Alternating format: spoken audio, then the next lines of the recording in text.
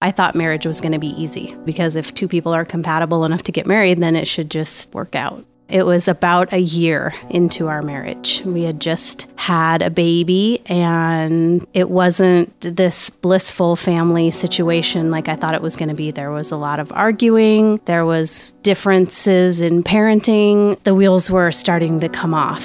Finally got to the point where one night Tim just said, I don't want to be married to you anymore. I think that we should get divorced. And I think my biggest fear about that moment was that my son was going to have to grow up in a divorced family. That's when I called Marriage Team. I think that Marriage Team was the vehicle that just allowed God to come into our marriage. If Marriage Team had not been there, I'm convinced that we would have ended our marriage and our son would have started at age 2 going back and forth between mommy and daddy's house, and we just would have had no hope and no tools to put the pieces back together.